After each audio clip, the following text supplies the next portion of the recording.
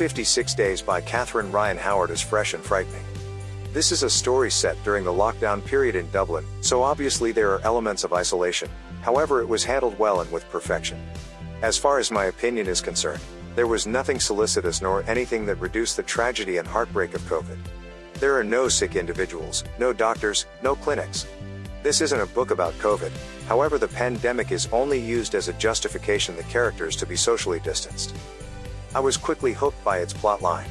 The writing is first class and truly pulled me back to the beginning of COVID-19, the alarming uncertainty, the shocking silent roads, organization shutdown. The mystery component is expertly created around the condition of the world around that. I speculated some part of the surprises before they were uncovered, yet cheerfully appreciated a couple of more that I didn't completely expected. 56 days prior, in Ireland, Sierra and Oliver meet when every one of them are putting a hold on from work to grab lunch, just as COVID-19 arrives at Ireland. It seems they have an instant connection with one another.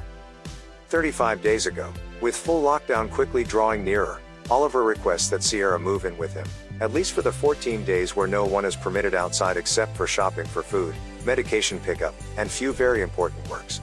Sierra agrees, but she do not know what Oliver is hiding from his past. Presently, a decomposing body is discovered in Oliver's house, and no one else is inhabiting the place. Analysts work hard to discover the reason for death and also anything they can about the victim. Overall, 56 Days by Catherine Ryan Howard is an enjoyable and unique thriller. And I think many will love it. Thanks for listening this book review podcast. If you like this review, don't forget to follow, so that you do not miss any of our future podcast. Also show us your love by sharing it with your friends and family.